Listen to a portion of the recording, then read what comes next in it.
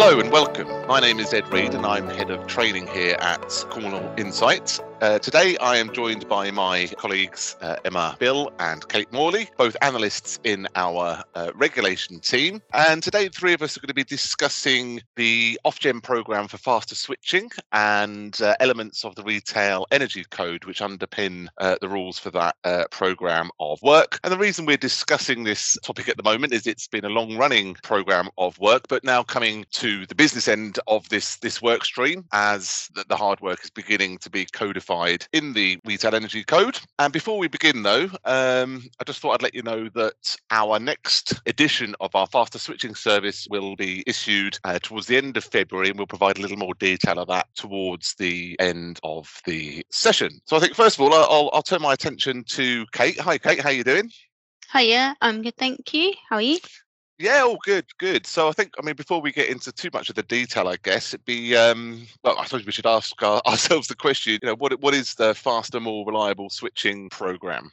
Yeah, so it's one of Ofgem's key work streams, and it aims to enable faster and more reliable switching. And it's thought that this will encourage energy customers to switch because it will allow them to access cheaper tariffs more quickly and also increase their confidence with the switching process. And this also has the potential to increase competition among suppliers as well as innovation, which could also result in consumer benefits.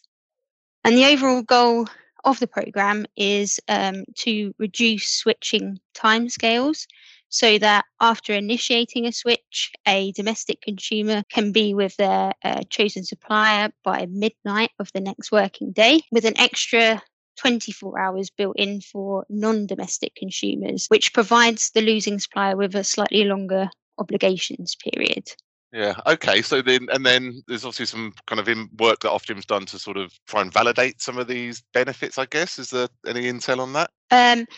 So they have done an impact assessment. So that considered 3 different scenarios, and that kind of looked at how this could increase switching. So the third scenario assumed that the programme would see a 15% increase in switching rates in the first year above the baseline, an increase of 5% for years 2 and 3, and 3% for remaining years. But it also showed that it can improve the reliability of switching as well, and is expected to reduce erroneous transfers by around a third, with reductions in failed switches as well. Okay. So there's obviously the potential for some quite significant customer benefits here, and I guess for the industry as well, certainly reducing erroneous transfers and failed switches. I guess there's going to be quite a kind of infrastructure or system change required to allow this to happen. Yes, definitely. So the switching process will be handled through a new central switching service, which will be a change. So that will replace the existing gas and electricity switching services that are in place at the moment, and that will be run by the Data Communications Company, or DCC. And under the new arrangement as well, switches will be supplier initiated, which will be a change for the gas industry because currently these are shipper led. Okay, so yes, of course. And I guess we've had the retail market as we kind of see it today for around, well, at least 20 years, I guess. And yes, there's been incremental change to switching, but there's always been quite separate processes for gas and electricity. So that'd be interesting to bring together and make it a truly kind of dual fuel switching process, I guess. So given all that hard work that's gone on to sort of define what the benefits are and set out what's required, I guess it'd be interesting to know, where are we at the moment? Okay, yeah. So the go live of this faster switching programme was originally planned for the end of last year. It was then pushed back to mid 2021, and it's now been delayed further to mid 2022, which was due to COVID-19 and kind of a 6-month relief period that was put into place for that. And following that 6-month relief period, Ofgem carried out a full plan review, with the final kind of issue of that in autumn last year. And this set out a timeline of steps for the programme parties to follow going forward. And they are required to make sure that their plans are aligned with these updated plans. And part of that is the user entry process testing, which is due to start in May of this year. And this is a testing phase that requires the parties to run a kind of defined series of tests to demonstrate that their systems can connect to the central switching service, but also to demonstrate that they can act as users of the new switching arrangements as well. So that's interesting. So it is getting towards the business end, I guess. Is there anything to say around the kind of governance then, the need to sort of change the rule book or update the rule book, create a new rule book, as in the retail energy code? Yeah, so as you mentioned earlier, Ed, the Retail Energy Code is a new dual fuel code for suppliers, which will kind of govern and underpin the new switching arrangements when they go live in 2022. So coming up sort of in the pipeline is the transfer of different services into that code, and that is also known as retail code consolidation. So we've seen the REC kind of evolve over time. So version 1 of the REC, or Retail Energy Code, was designated on the 1st of February 2019. And this sets out the transitional requirements for the code parties. So this includes things like governance, performance assurance, and change management, and essentially acts as a guide for the parties as the new switching arrangements are developed. And then we've also got the interim version 1.1, which recently came into force. And this kind of further develops those governance and kind of performance assurance arrangements for the REC, as well as the transfer of the management of energy theft related schemes, which will kind of be transferred into the REC in April of this year.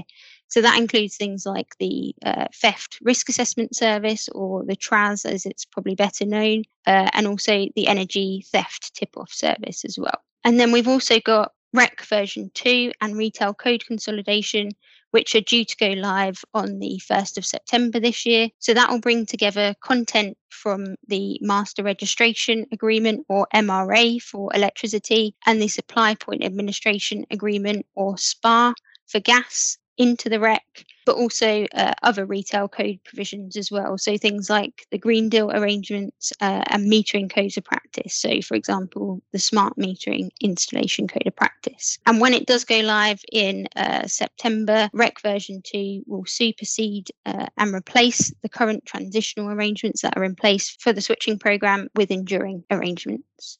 Right, so it's obviously then this coming months, then, as the industry beds in further versions of the actual code itself, undertake user testing, and then different bits of rules are over time sort of assimilated into the REC. I guess that means there's going to be a lot of change for those that are impacted the most, I suppose, directly, which will be suppliers. And I guess one for you, Emma. Hello, Emma. How are you doing? Hi, Ed. Hi, Kate. How are you? Yeah, we're all good. Yeah, and just on that point, I guess, around your views and thoughts around what the implications from a compliance perspective may be for Sure. suppliers, in particular, of these new arrangements.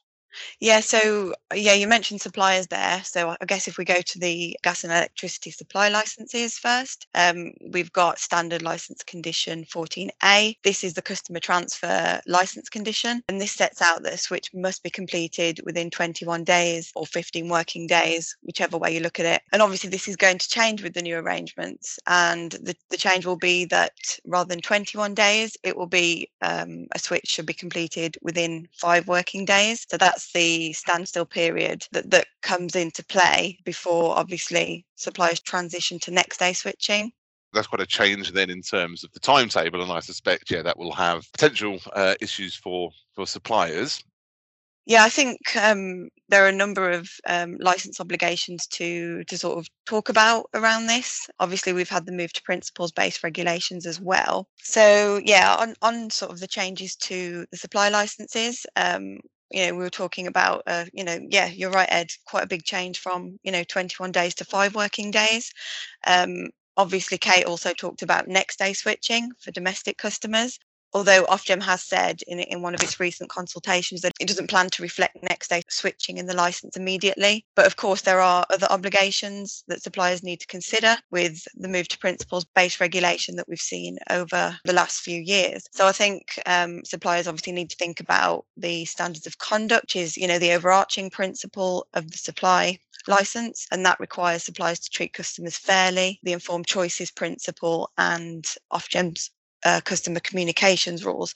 So basically, if you're talking about switching, I think suppliers need to think about how they communicate the new switching timeframes so that customers are able to act in their own best interests and sort of get the best deal. And suppliers have to do this now in their communications, but I guess they need to consider a customer's preferences and characteristics when they are putting out any switching related communications. Because it's one change for the suppliers, but also translating that to consumers and getting that message across that things have changed as well.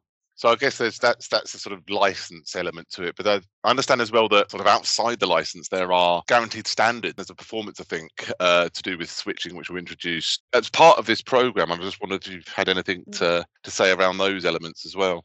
Yeah, I think this has come up in quite a few of the consultations as well. The potential conflicts that might arise from the guaranteed standards of performance for switching. So just as a brief overview, Ed, these sort of came in two separate parts. So we had the first tranche of switching guaranteed standards come in May 2019, and then the second tranche came in May last year.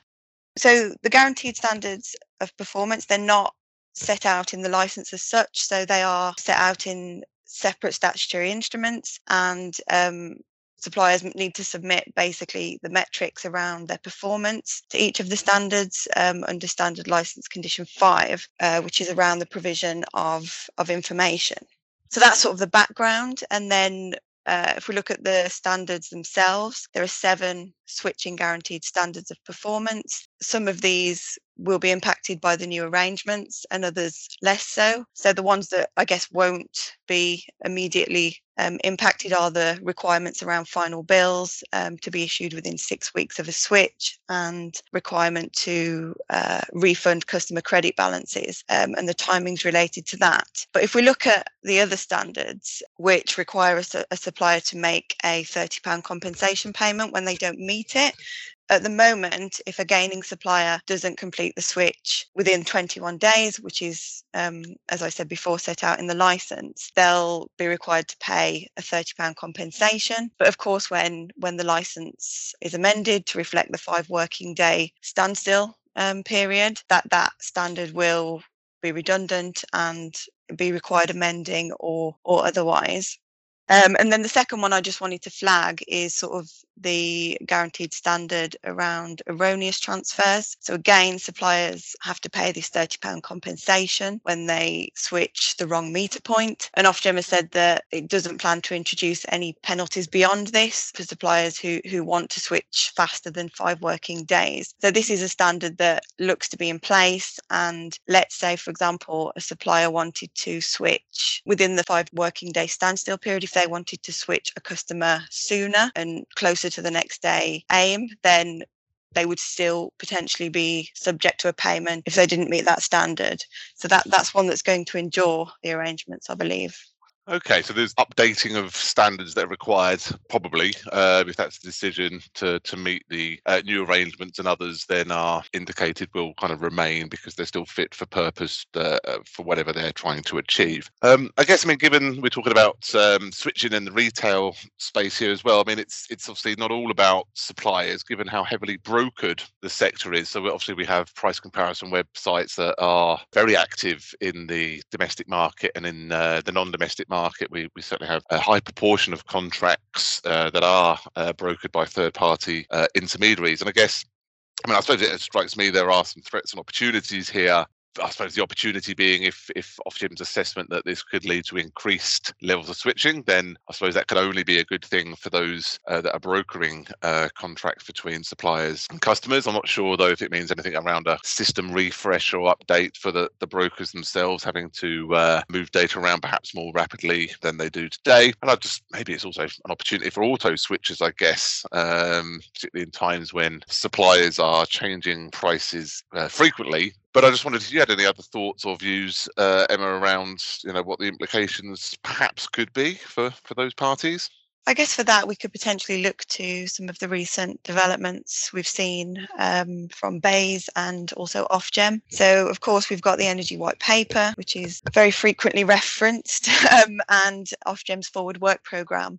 So within these, of course, there are many proposals which cover the entire energy system, but here we're talking about some of the retail policy proposals within these documents. And I think the things to pull out here that might be relevant for switching, and particularly the role of TPIs, price comparisons websites in that process, are the plans for consulting on opt-in switching. So, we're in February now, so next month we're actually expecting a consultation on the design, testing and scaling up of opt-in switching by mid-2020.